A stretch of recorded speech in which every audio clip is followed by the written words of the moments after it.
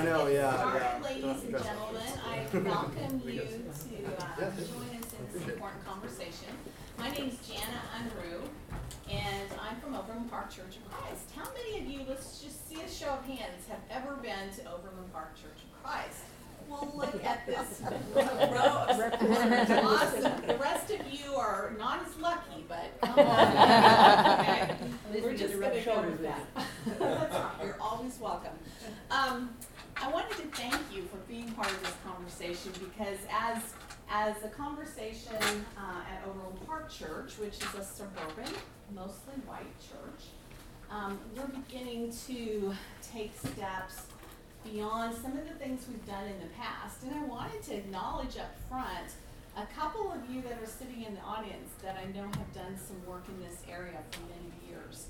So this will be kind of an expansion of some of the baby steps that we're hoping to take into the future.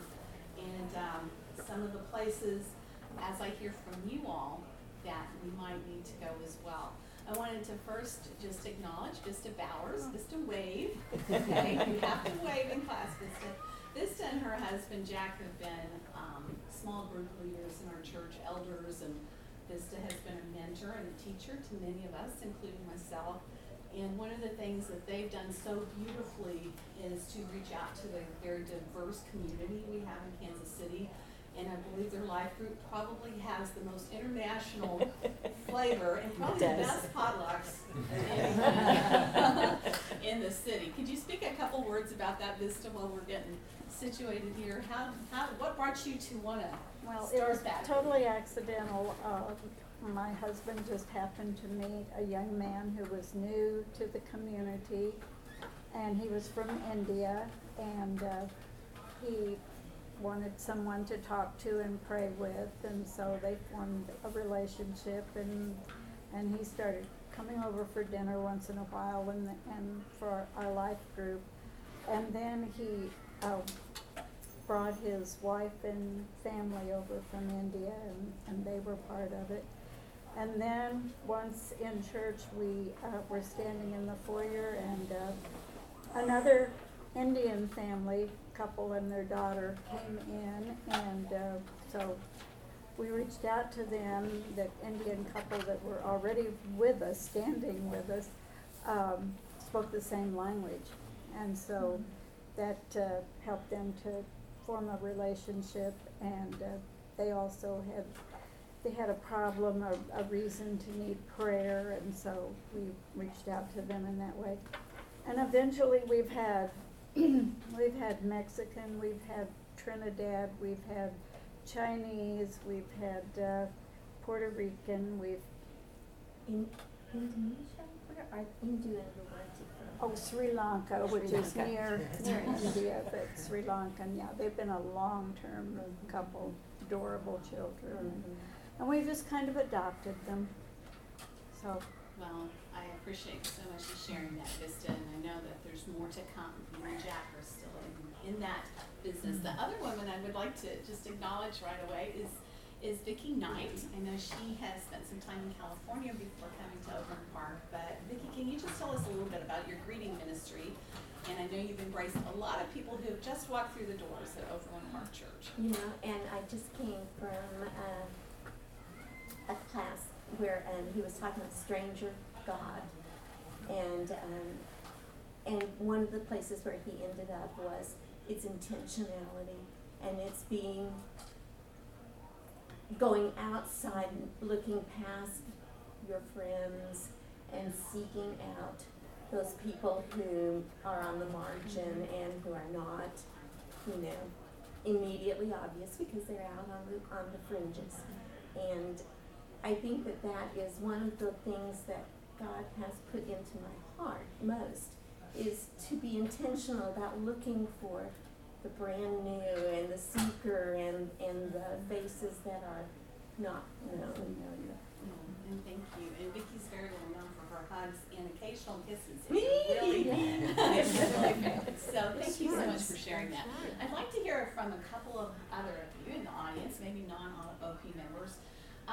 We wanted to start this conversation, and we also want to listen and learn from you all today. I understand we have many churches across the United States here represented, maybe some even internationally. Is anyone from a place beyond America? Anyone in the room? Okay.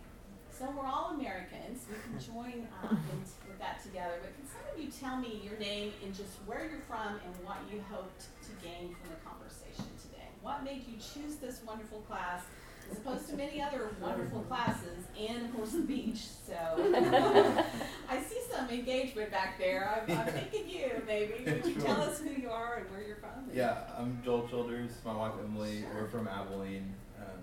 I know you, Emily, through, okay, we met through ACU online stuff, yeah.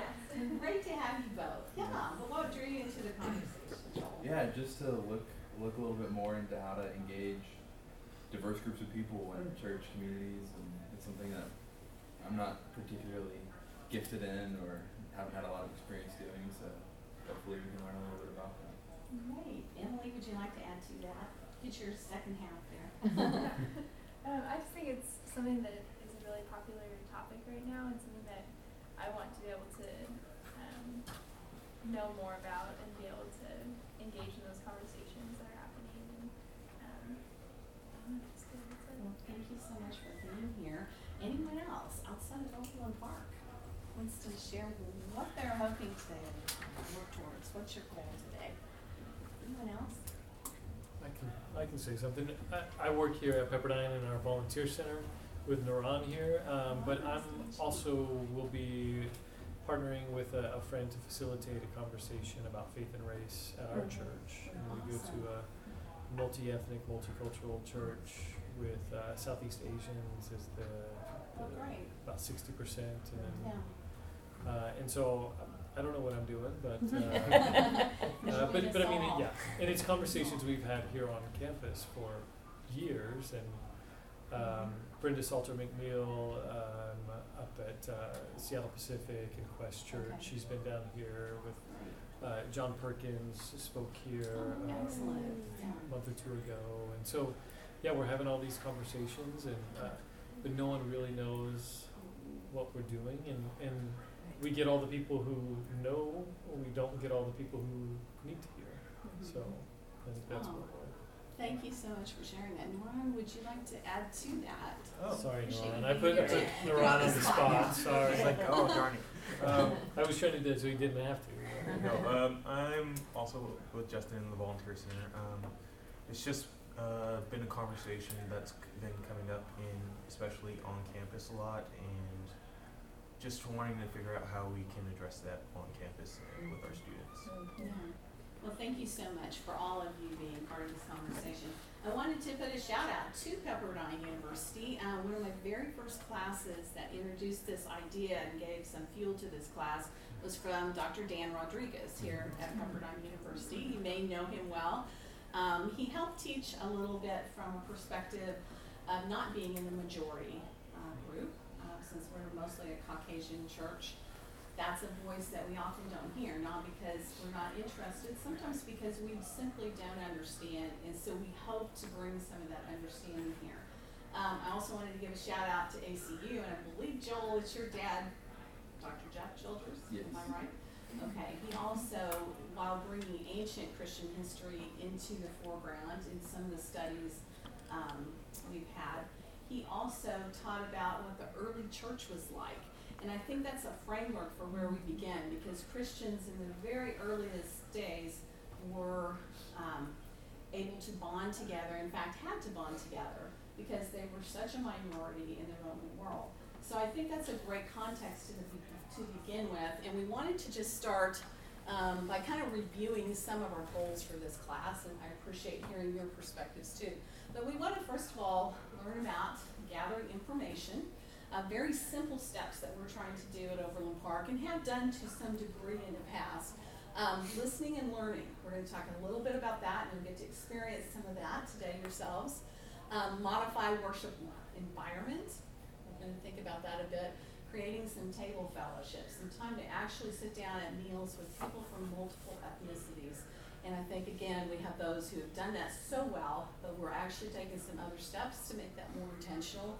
And then, of course, supporting all families. I want to start out by showing our church. Here we are in the Midwest. It's a pretty large congregation. We're out in kind of a sunny suburban locale of Kansas City. Our church began sort of in the historical 1940, 1950s era. I know Dan Knight, Vicky's husband, has done some great research on our history. But if we take it to the 1950s, 60 era, we're going to kind of use a family context to tell a story. And I just briefly segue for a moment because I do have some panelists here that are familiar to some of you as well as me. I'm going to ask them to briefly introduce themselves, and then we're going to come back to the Harwells and the story of Overland Park. Let's start with you, Mr. Unruh. My name is Jim Unruh. I'm Jana's husband, and I have the opportunity to serve as an elder at the church with Rita's husband, Kurt, who's the head over our eldership group, and we work together as a team. I've been going there since about 82. Look around and see my good friend Tim Paul, who is a mentor to all of my children as they went through your program. It's a great place. I think it's a transient place where a lot of people come into Kansas City for jobs, and then they move on and hopefully take whatever they learned on their next journey. So again, a shout out to Vicki. I've got a good friend named John Mendoza, who the only reason why he goes to our church is because Vicki came and introduced herself and gave him a big hug. So we get his whole family there for that particular reason. Yeah, so true. Thank you, Jim. Thanks for being part of this conversation. Next, Faith Unruh. Yeah, hi, I'm Faith Unruh. I'm a junior in high school. I'm finishing up my junior year. I've been an OP member my whole life. I'm born and raised in OP Church. It's really just meant a lot to me to grow up with such a strong church family and friends that I can just grow up in Christ with, and that's meant a lot to me. In this conversation, I'm hoping to provide maybe a younger idea of what this looks like, because I think it's a really, it's definitely really a part of all ages, and it's an issue that I think everyone has to deal with. So yeah. Thank you, Faith. Thank you for consenting to be here. It's hard I think she could be on the beach with just a few more incentives. She would have been fun. I appreciate her so much. And not last but not least, either. Yeah. So I'm Grant Unruh. I also grew up at Overland Park Church of Christ. Tim was my youth minister, so shout out to some great times there. Good looking guy. But I graduated. I went to Kansas State University and graduated in December 2015. I've been working back in Kansas City now. And I'm recently kind of a part of the worship team at our church. And so that's another area to kind of think about what people from different cultures might think of when they experience worship that kind of can look differently. So that's one thing I've been thinking about lately. Yeah. So. We've newly just become an instrumental church on one of our services, so we have this whole new opening door of how to represent, God best through music that will uplift and assist in our worship. So we'll get back to Grant more on that. And last but not least, there is a young woman in the corner who just graduated from Pepperdine. Just tell us your name and. Hi, I'm Jillian. Yes, I just graduated. I was there for the whole Pelican thing. Really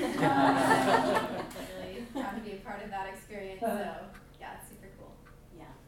Well, thank you for allowing me to bring my family with me. But we realized we've been at the church over 35 years now. So what things that are beautiful about it, we hope to take a part of that. But we also very seriously see that we're part of this white experience that sometimes has been exclusive to others.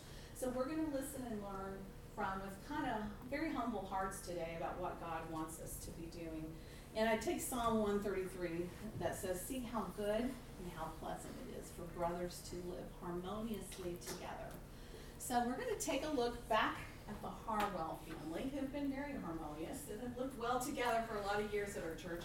Ken, over to the far right, has been an elder and just retired at age 80, if I'm correct. And his wife, Donna, has been a real role model to many women in our church and young men. And we have little scamps, Kevin and his big brother, Neil, that are now adults. So we're going to come back to them. But their story's kind of a framework where a mostly white congregation has begun to be a little more interesting, a little more ethnically interesting. So let's go ahead and start that process. We began to do some gathering of information. We had a recent senior minister search, and one of the things that we found out that could be helpful to you all as you might begin this process is to take a look at your surrounding community. Starting from the outside in, we can go, and on the internet is a lot of information about your county and your community. We're in the metro area that is between Kansas City, Missouri and Kansas City, Kansas. So there's a fairly large range that is included in Kansas City. So if you take a look at the metro area, maybe we're a little more ethnically diverse. In Johnson County, where our church is, you'll notice some of those numbers go down. And maybe Jim, as elder and helpful with some of these data information things, you can share a little bit about our church. We had a committee we pulled together. Like to use our congregation as much as possible. They're more than willing. They just want to be asked. So these guys all pulled together. They took a look at the demographics of the city, the county, and then our church, just to get an idea of who we are and where we are in the community. As you can see, it's clear that our church doesn't necessarily represent the metropolitan area. A little closer to the county, but if we want to reflect our community, we're not doing that right now. So it gave us some kind of a framework or a benchmark, a starting point to identify where we are, so that we can make plans on reflecting our community there. One of the surprises, and thank you for that, Jim, one of the surprises to us is how large of an Asian community we have around us in Johnson County. I'm not sure I was aware of that at all before we did these demographics. So it's a pretty significant number of people that we don't often see in our doors. And there may be other reasons for that, but it still begs the question, why? Why are we not seeing the people in our community? Let's take another look. Let's go to the next slide. Here's another little test that you might want to consider for your congregation, just as we're looking at optics, visuals that people see when they walk in the door of our churches. If we were to walk into a church, and let's just roll back in time, I believe this is from the 1980s, what do you notice about all of the staff members of our church back in 1980? Male white. And we make an observation, yes, thank you. One of our church secretaries is here with us today. Ex-secretary, ex-administrator. She's moved Yes. to Georgia. But yeah, noticeably pretty monolithic there. Let's take a look at our group today. What kind of observations do you make about our staff today? Still white. No rights, but there's some women. Yeah, some women. And multi-age there. You've got young and old. Okay. Old? No, that's the wrong word. Young and older. We would take that. Varying Vicky's husband ages. is up in the right corner there, the green shirt. Yes, we have a little bit of some changes that have happened. We've made some decisions to include women very much in the roles and ways of serving in our church that are relatively new. So this has been a change for us. Let's go to the next slide. Okay, here's our elders today. We didn't have a picture of the elders of Beyond, but they were primarily Caucasian elders. So here we are today. Maybe what's your observation, if any, about this? The leadership and the staff of the church. What's our primary Well, some churches probably wouldn't put the wives on the elders picture, Oh, so that's a good thing. Yeah, we appreciate that. Mostly. But you maybe see more as eldering couples at your church. Yeah, okay. Thank you for that comment. What's your name? Leanne, I'm an elder's wife, so. Leanne, thank you for that. Sorry, I appreciate that. I noticed Yeah. that. Any other comments about that? Any other comments about your home church? What would you observe if you put up pictures of your home church from 20 years ago to now? I was thinking about how casually dressed they are, and also the environment for the picture. It's not that, Interesting. you know. Yeah, that says something about who we think, what we're trying to portray as well. That's a great observation, and I appreciate that because it's kind of a Friendly. That's the segue, yeah. In that what we experience is normal or the way it should be done may not be everyone's experience, and we want to be able to draw others in. Let's go to the next slide here.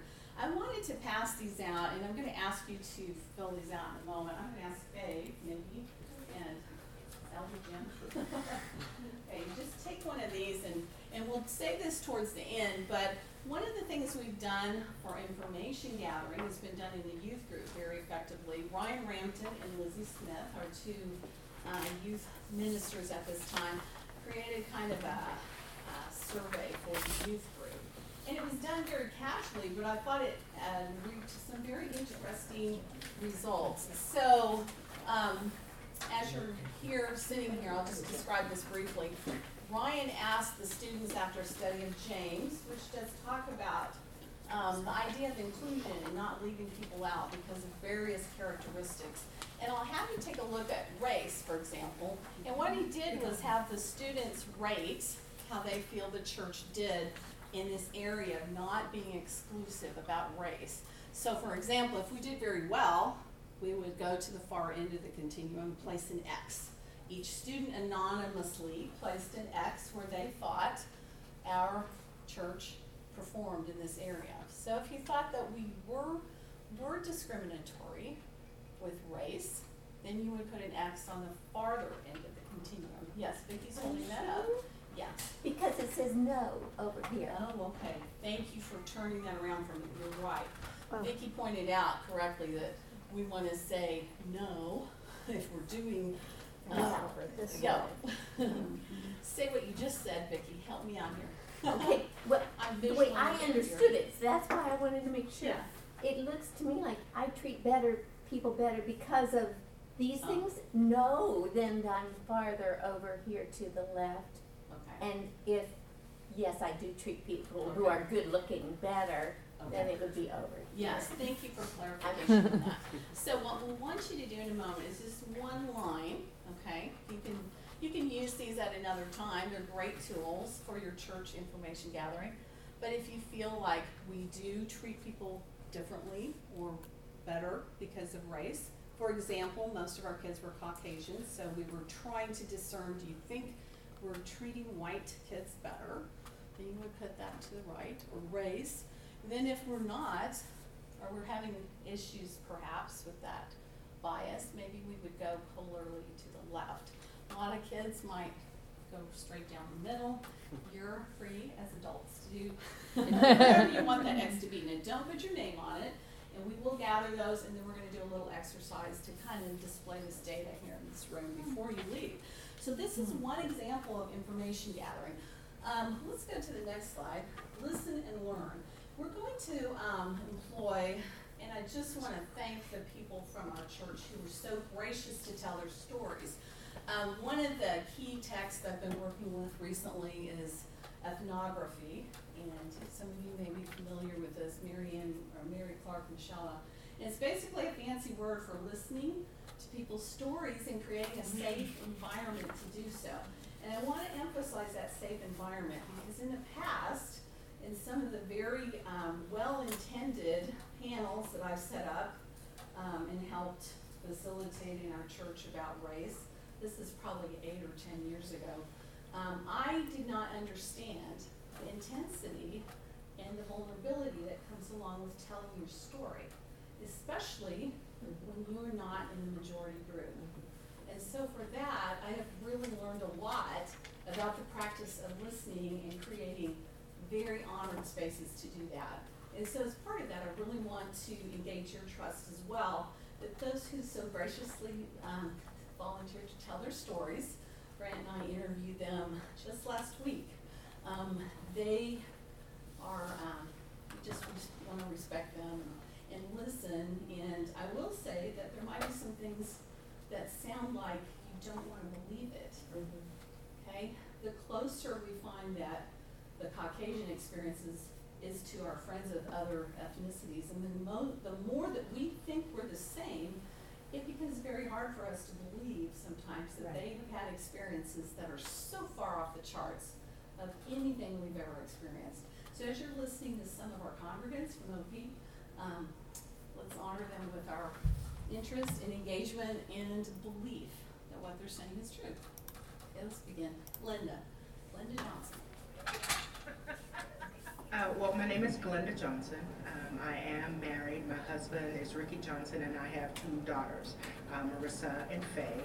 Marissa is in the college age group, and Faye is a junior in high school. So what brought us here to OP was actually our children. We worshiped at Roswell Church of Christ, which is in the inner city. And we had come out to visit Overland Park several years ago. In fact, it was like in 2003. We visited. We had a visit from the lovely Vicki Knight and Dan to our home, and it just set a precedence for us of, this is wonderful. They took the time to call, to come by. They lived in Overland Park. We live in Wyandotte. That's the drive. So it really impressed us. And we came back to a Wednesday night service, and the kids just fell in love with the youth group here. I was born and raised in Jackson, Mississippi, and my family was Baptist. And we were very strong in our faith. My father was superintendent and deacon of our church. My grandfather was the minister, so my maternal grandfather was the minister of the church.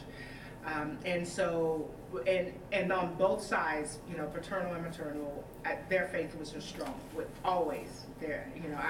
I don't even know if there was anyone that didn't or wasn't connected to God or in the church. And I grew up in the South. Mississippi is still known notoriously for the racial bias and prejudice, and it hasn't gotten better in that sense. So growing up, my grandfather, paternal grandfather, was a sharecropper. My father was a great storyteller, but he would often, in trying to teach us how to accept things as we were growing up, and he would tell us stories about when he grew up. And one of the things I remember vividly is there was a time where we were driving on the highway, and there was a car that was in the left lane, and they were white. And so as my father was driving, he's proceeded to pass the car. They were so angry. You could see the lividness, and he kind of swooped his car over, because in that time, you shouldn't pass a white person.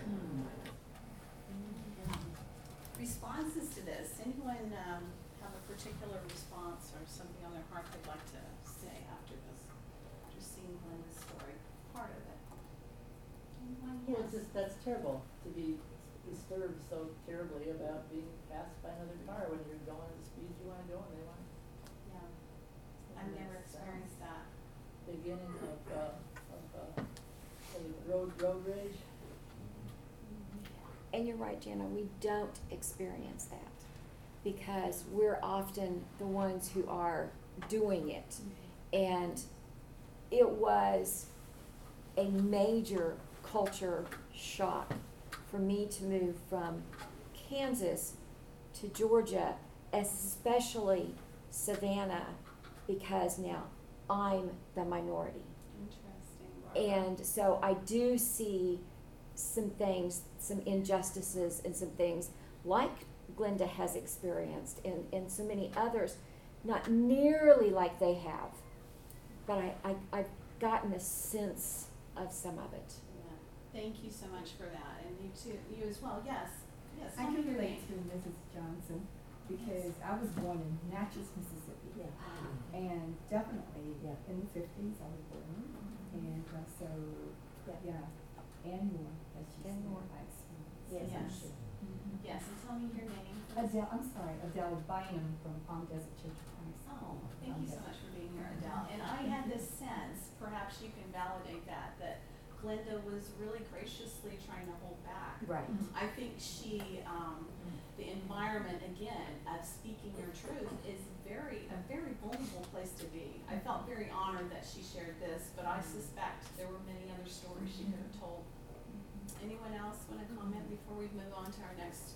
I'll just say real briefly, probably one of the reasons I'm here is our congregation has done pretty well with becoming more Hispanic. We actually have an Hispanic minister and a Hispanic elder and his wife. But we're really hoping to have more people of color, African American especially, to look a little bit more like our neighborhood. And we had actually an African American young woman and her husband on staff. She was on staff, and she began to feel a little bit like she was the lone voice and was expected to be that lone voice in a singled out way. And we can't even understand that. You know, I came to understand it because I know her. She wants to make a difference. She wants to help us, but she doesn't want to be the voice for everyone. Interesting you say that. And so it's really hard because there was no one else really. And so that's hard to know where to start without putting people in a place of being uncomfortable and being the spokesperson.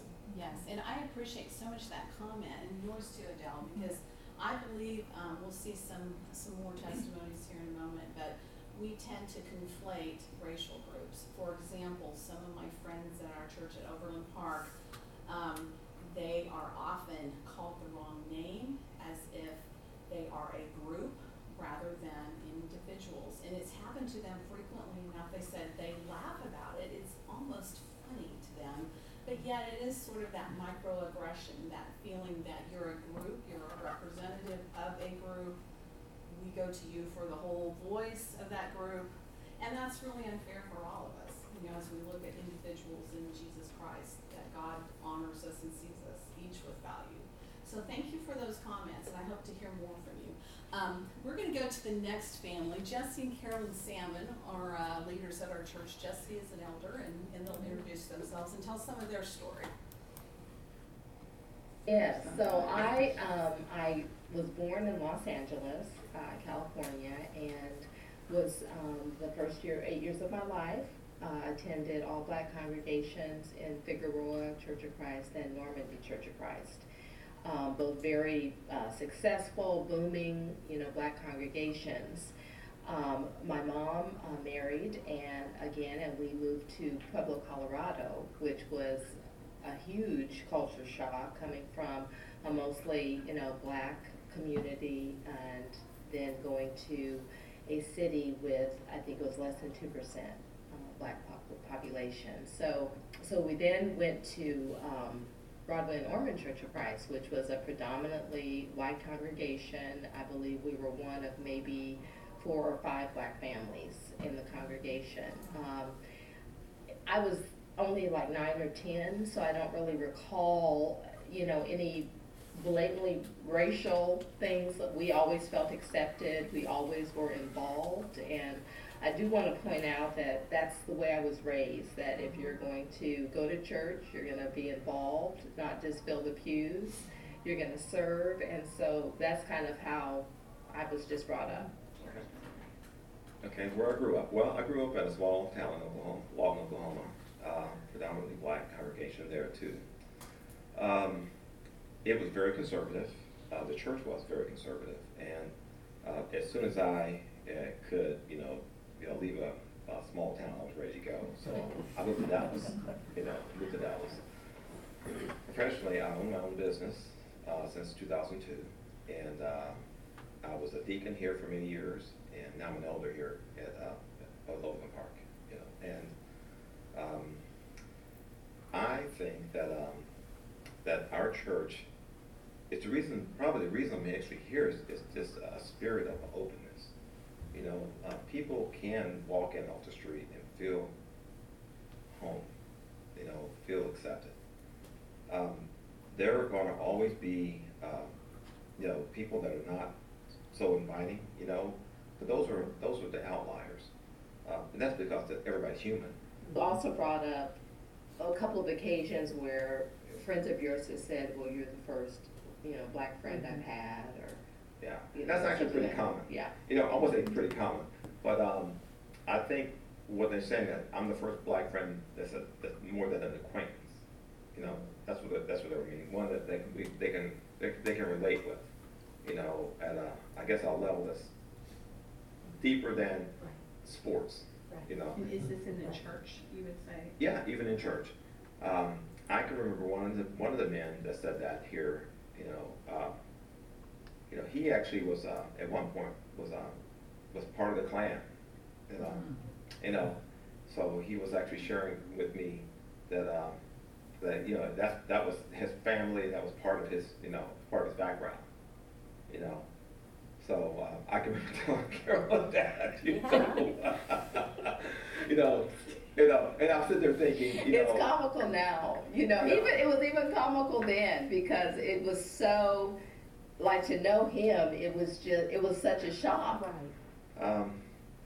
We were in the South, actually in Tennessee, and while we were in Tennessee, our son was probably 3 or 4 years old, and he's always liked girls. You know, I mean, so he came home. And he was actually, he was just saying, I really like this girl with yellow hair. And he was just talking about how he wanted to hold her hand and how he wanted to kiss her, this girl with yellow hair. And then, at first I was thinking, oh, that's so cute or whatever. Then I had to give it some thought. You know, in the South, that doesn't work all the time. You know, especially where we work, you know. And so I was thinking about safety. You know, his safety, you know, which is kind of strange. You're thinking about a 3 or 4 year old, you know, safety because he's going to kiss a girl with yellow hair. You know, that's going to be a big issue. You know, but it could be. Yes. Thank you for that. We just thank Jesse and Carolyn, and oftentimes we find those in minority communities come to them more readily. I think that's a natural outgrowth of them, and they've been so gracious about helping us understand maybe members of our congregation that don't often get a voice or the same kind of voice within the congregation. Jesse and Carolyn and Glenda had in common some of their biases or their very difficult experiences, racist experiences, were more overt, but the next friends of ours, Kristen and Taki, are going to tell us a little bit about some things that they call microaggressions. One of the things they don't mention on this video, but we have many conversations about this. They're both very articulate and professional in their field, and oftentimes they get told, wow, you speak so well for being African American. There's nothing about that that's a compliment to them. No. Okay, they're going to maybe expound on that, but it's as if to say, well, you shouldn't be able to speak that way. Okay. Another thing, again, the conflation of them as individuals happens so much. Takia will tell more about some of her experiences as well as Kristen, but one of the things they mentioned to us as Grant and I were interviewing is just how often people get their names wrong, as if they're one group. They don't look alike. They have very different occupations. They're both amazing, wonderful servants of God, but there's something wrong when you're praying with someone by name and then a few moments later don't remember the name. And I didn't want to believe that. I did not want to believe that, but you'll find them sharing some things, and I hope you keep your heart open to what we're calling microaggressions, some lesser but still important situations that happen daily. Why do I have to go first? She's a Church of Christ background. She should. I've been at Oak Church since 2001. So I think I was 19 when I started coming, and I was in college. And I have grown up with a Church of Christ background. So I started out going to Roswell Church of Christ, which is predominantly, if not all black at that time, congregation. And then when I was 16, we started going to Westside Church of Christ, which was about half the size, and definitely predominantly Caucasian. So, so I've had kind of an interesting mix of experiences with that. I came kind of to OP because I was looking for just more connection. I was going to a smaller Church of Christ that was near the college I was at, and I just didn't find a fit. So I was kind of just looking for a way to get plugged in and try to grow the adult side of my faith, move away from kind of parents' faith. Okay. Well, my name is Takia Thompson. Very different from Kristen Donnelly, but Kristen is my best friend, so I kind of share a brain, so there's that. But I didn't grow up really in the church or in Church of Christ, so I don't really have that background or anything. But I was born in East St. Louis, but my whole life has been spent in South Central Kentucky. I grew up in Kentucky. That's all I know is Kentucky. I don't know anything else but Kentucky, so I'm from Kentucky. But I moved here for college. There were a lot of times when I had to kind of extend some grace and say, okay, this is the environment they've grown up in, or even my guidance counselor one year, she called me into her office, and I'm thinking, okay, we're going to go over college ideas or whatever. It's junior year, they're starting to get us to think about that. And she's like, I just wanted to call you in to say, are you offended by my collection of mammies on my desk? And I was like, you took me out of class for this? This is a weird deal. Why do you have a collection? But that's a whole nother topic. I'm like in AP English right now, and I cannot comprehend this stuff, so I really need to get back to class. But that was like one instance where I just thought, why is this happening? I think if anything, it's an opportunity to educate and say, you shouldn't say those things. If they come into your brain, keep them there. Don't let them So I think everybody, no matter what color you are, has said something that you're like, oh, I shouldn't have said that. Yeah. Or, but I think it's more, it seems to be more like, oh, you can't say that. You shouldn't say that. I don't know, I think for me, I always joke and I laugh about it, but I don't understand why you feel compelled to touch my hair. I think that's weird. I think that's really weird. And I don't really know how else to describe it other than that's just weird. And I have my hair in different ways, but I don't think that's a typical, I just think every woman that I know has tried to switch it up, with their hair. I don't think that's like a black woman thing to do that. So when, I have a comment said to me in church like, I mean, you black girls are always just changing your hair and then you stick your hand in it. I think I'm more offended by the fact that I spent a lot of time doing my hair and then you just messed it up. But then there's also like this, you can't do that. Like, you wouldn't do that to another white person, I don't think. You know what I mean? So I don't know I don't really know what that's about. And if it only happened once, I would be like, oh, but it's happened. I actually had someone lay their head on top of my hair because they were like, I just want to feel how soft it is. I don't know why that's okay. I'm not sure. But things like that are weird to me. Strange. I don't know. Yeah. We kind of talked about this earlier because it happened this morning. As I'm walking into church, this is just personal. This has nothing to do with race at all. I do not like people to touch my face. That's just a thing for me. To me, my face is it's just private space. It's your just don't touch people's face without their permission. So I just don't like that. That's me. Some people are more cool with that in general. But when you not only like grab me by the face, but then also, have to comment on how much you love my skin tone, I really, that's a little harder to take. And I'm laughing because it's humorous because it's so absurd. And it was this morning. And it's happened before. That, again, like Takia said, if that was the first time that's ever happened in life, I might be like, anomaly. But that's not an anomaly, unfortunately. So I'm perplexed by that. And I'm trying to picture myself, like I've seen lots of people of lots of different races with skin tones that I thought, oh my gosh, exquisite.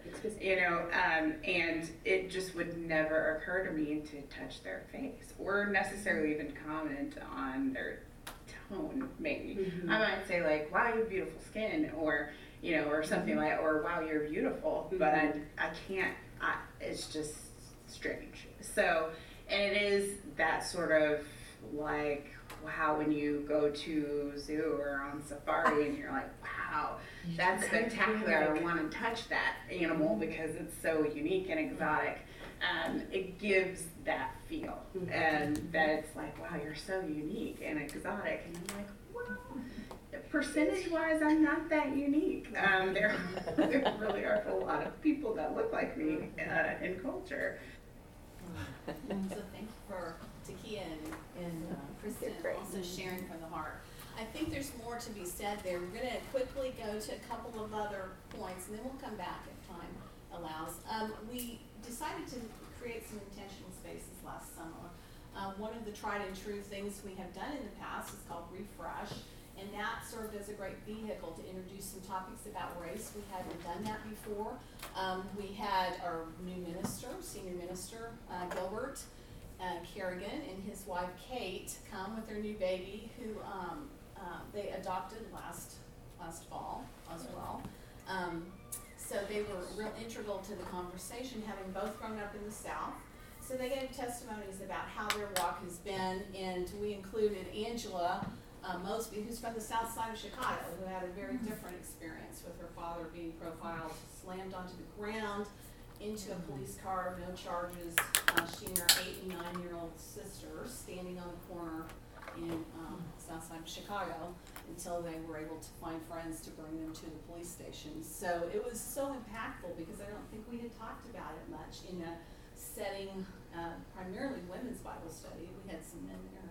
But their stories were compelling, and Gilbert later used that piece as part of a sermon on Martin Luther King Day weekend. So the other thing we wanted to talk about was modifying the worship environment. I want to hear a few words from Glenda Johnson. I know our time is short. I think it's real important to hear what she has to say, and maybe think about in your own churches how we can interject other cultural experiences and preferences into our worship environment. So let's play a little bit of Glenda as she comes. As African Americans, our hope has always been in our faith.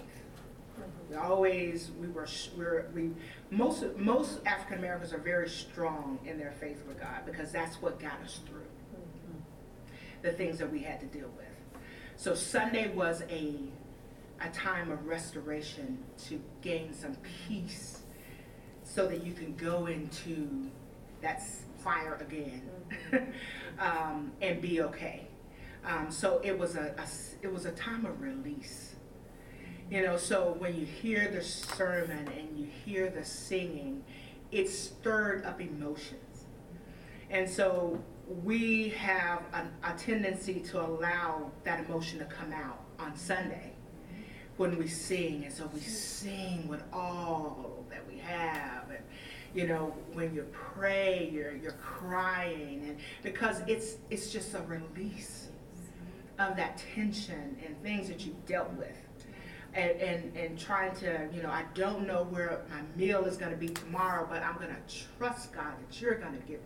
I'm going to trust that you're going to be there. I don't know how I'm going to pay my rent, but I'm going to trust that you're going to do that for me. And so, I'm sorry, it became a release.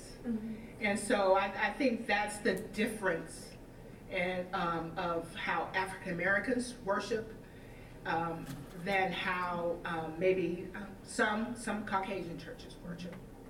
Is we connect with each other more. So it's the handshakes and the holds and the you're my sister, and we call each other brother and sister. It's not a, you know, Jana or, you know, it's brother, grand, sister, you know, because that's the connectedness of you are with me. We're in this together. And so sometimes I do miss that. Yeah. Let's take away one more item before we leave here today, and would love to stay and converse with any of you who are able to do that. Create table fellowship. I mentioned earlier Kate and her friend Angela decided to form a group where we have women of different ethnicities. It's called Be the Bridge. We get together once a month for a meal. Let's show that next slide. This is her husband Chris, who's one of the youth ministry search team, and he also is heading up the men's ministry with one of our other ministers. Here's Be the Bridge. I'd encourage you to look at that. There's multiple resources. It's a guided discussion that we have questions and a little bit of homework each time we gather. We have a meal in a home, and we have that table fellowship. And I will say just this year, this is our first launch of that. I have learned more about my sisters in Christ from different backgrounds. Is this the website or is it from your? This is this will be what you'll find when you type in bethebridge.com. Okay. And there are multiple resources. There's a workbook. There's lots of podcasts and information. It's great reading. I highly recommend that. Whiteness 101, one of my favorites. Okay, embrace what we are. Let's go to the next slide. Let's look at our last bullet point. Carolyn's standing on race and marriage. One of the things that's happening in our culture is a lot of our kids are marrying or dating in marriage outside of our ethnicity borders. Things that are typically hadn't been done in the past. So Carolyn spoke really eloquently on a panel we did about 9 years ago. Let's hear what she had to say that convicted me. Some of the things that I think we talked about, maybe some hidden biases that, you know, individuals may have. They may feel that, you know, they're not biased, they're not prejudiced, you know, they just have those strong beliefs because they've never either put up walls, you know, when they've encountered someone of another race. But, you know, I just brought up, and I think it was in response to a question that someone had asked in the audience, and I actually brought up, well, you know, the true test of, you know, bias or prejudice is if you have no problem with your child marrying someone outside of your race. That's the true, that would be the true test, that you've modeled your behavior or been accepting, like if your child brought someone of another race, that you've been accepting of that person, looked at their heart, and made a judgment based on their heart and the type of person they were versus the color of their skin. And, you know, I've been told that really had an impact, that people had never really thought of it further than just their daily interactions with, you know, people that, you know, were maybe different from them. So I would just encourage, you know, anyone to kind of have that kind of be the benchmark in assessing your bias or your racial bias. Carolyn spoke very eloquently about that. And I wanted to show a couple pictures from our family, back with the Harwell family. Graciously, they provided them in the 1960s. Let's take a look at the 80s. We see an expansion there with their two sons marrying and having children. And this is what they wanted me to present to you all. They were so proud to show their family today. And they have been so enriched by the multiple ethnicities that are in their extended family now. And I can truly say that that because of this family and their prominence in our church, they have made a statement of love and acceptance that speaks volumes. Again, it's an optic from the pew. We don't see a lot up front about that, but they're very proud and loving with their family and believe that they have found much richness with that. So I wanted to kind of end with that. If you have a moment, I would love for you to take just a minute and look at the race category here. And just in your honesty, we won't share this data with anyone else, but I thought we would mark it on here. And then we're going to do, for those of you who can stay, we'll gather that data and we'll just take a look at where we stand in this room about our feelings of how we and our churches are doing in this matter of race. As Vicki pointed out earlier, if we think that we're putting an X on the line, so if we say yes, we do have, I treat people better because of race, then we go far to the right and say yes, if that's an issue. If it's not, let's put a no there. While you're marking your answer, I wanted to go back to Faith for a moment. She was in youth group the night that you were there. Can you tell us a little bit about what happened? Yeah. Exercise. So we did this kind of poll on like a Wednesday night youth group, and one of the things they had us do is after we had finished, we switched with someone else, and then or they kind of put it in a bowl, and then we grabbed a random one, so we didn't know whose we got. But then we were told to stand in a line, and then if your person who you got said no, then you were supposed to go to the spot on the line where they had marked. And with most of it, it was pretty widespread. There was a lot of people everywhere on the line for most of them, except for on race. Everyone, all the teams were on the no side. Like, we are not racist at all. We show racial inclusion in every way. And one of the things we noticed that night was that it was all white kids, so there wasn't any other races at church that night. So I don't know, it was just kind of interesting because we say we're very racially inclusive, but on that particular night there was no other races besides white kids. So. And I like Carolyn's comment because until you're put to the test, you don't know. Thank you, Barbara. Any following comments, and then if you are so disposed, I'll take your paper and we'll shuffle them and we'll do this exercise real quick and stand on the line. Any other comments as we close out? I so appreciate you all being here, and we will keep this very private. Thank you. Anything else? Thank you. We'll shuffle a little bit.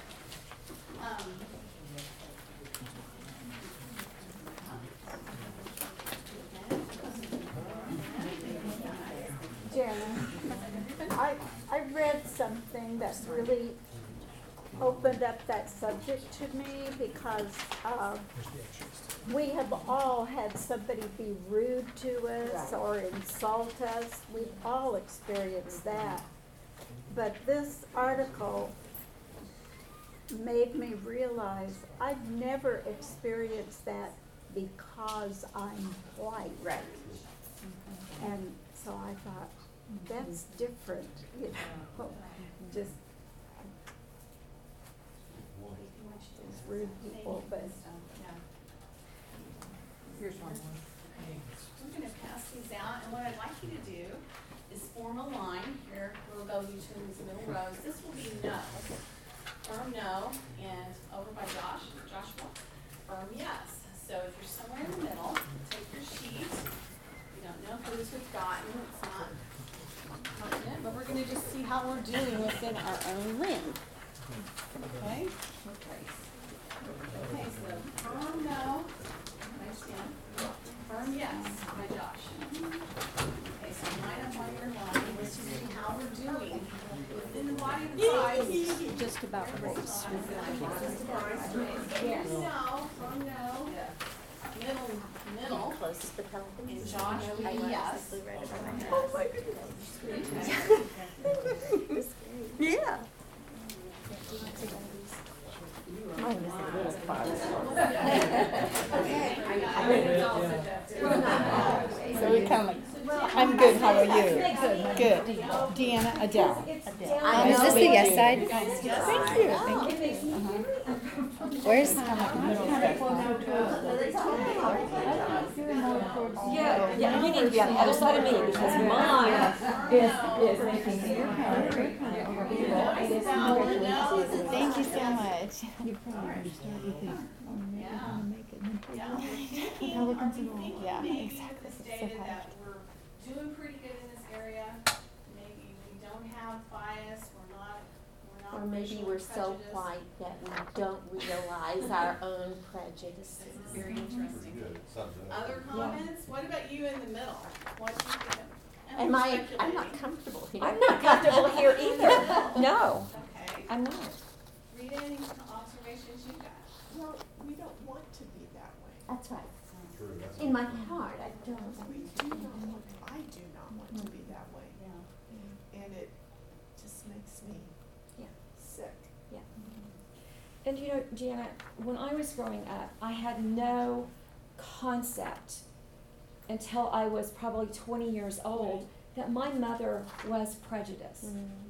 I had she wasn't an issue. I mean, I went to school with mixed classrooms until my best friend moved to town. And you all know Julia that go to OP. And my mother said to me one day, "Don't you have any white friends?" But let me tell you, when my mother got to know them, Mother was a different person. There's hope for There's all of us. hope for everyone, because her comment would be, well, you know, what if your kids brought home a black person and wanted to get married? And I'm going, I would rather they did that and married someone who would love them and cherish them than marry someone who is going to be mean and cruel and ignore them and not be a good spouse. I mean, we had so many conversations, and you know, this is because of my relationships. I have a new daughter. She's my sister daughter, because I have a daughter sister, and so I get them confused. I have a new, she is a beautiful, beautiful young woman whose skin is like yours. I mean, very, very beautiful, very dark. She is my other half. I don't have Joya with me in proximity anymore, but now I have Xandra. And she and I are attached at the heart. And I think that's the key, is when we get to know people and we attach at the heart. That's when our churches won't show these midlines anymore, because we are attached at the heart, not at the skin. Beautifully said, Parker. Thank you. Thank you for that. Josh, there on the end, any yeses? I think the closest one was like We, downstairs. we were kind of close to we were closer to the yeses. There were two of us that were closer to the yeses than So there's a story behind that response. for whatever reason. Yeah. I just want to thank you all, and thank you for serving in your churches. I know that God wants us to be a people of inclusion, and we pray as well as for us that we will do that. So thank you all. Thank you, Blessings to Jana. all. Thank It's been a you. pleasure.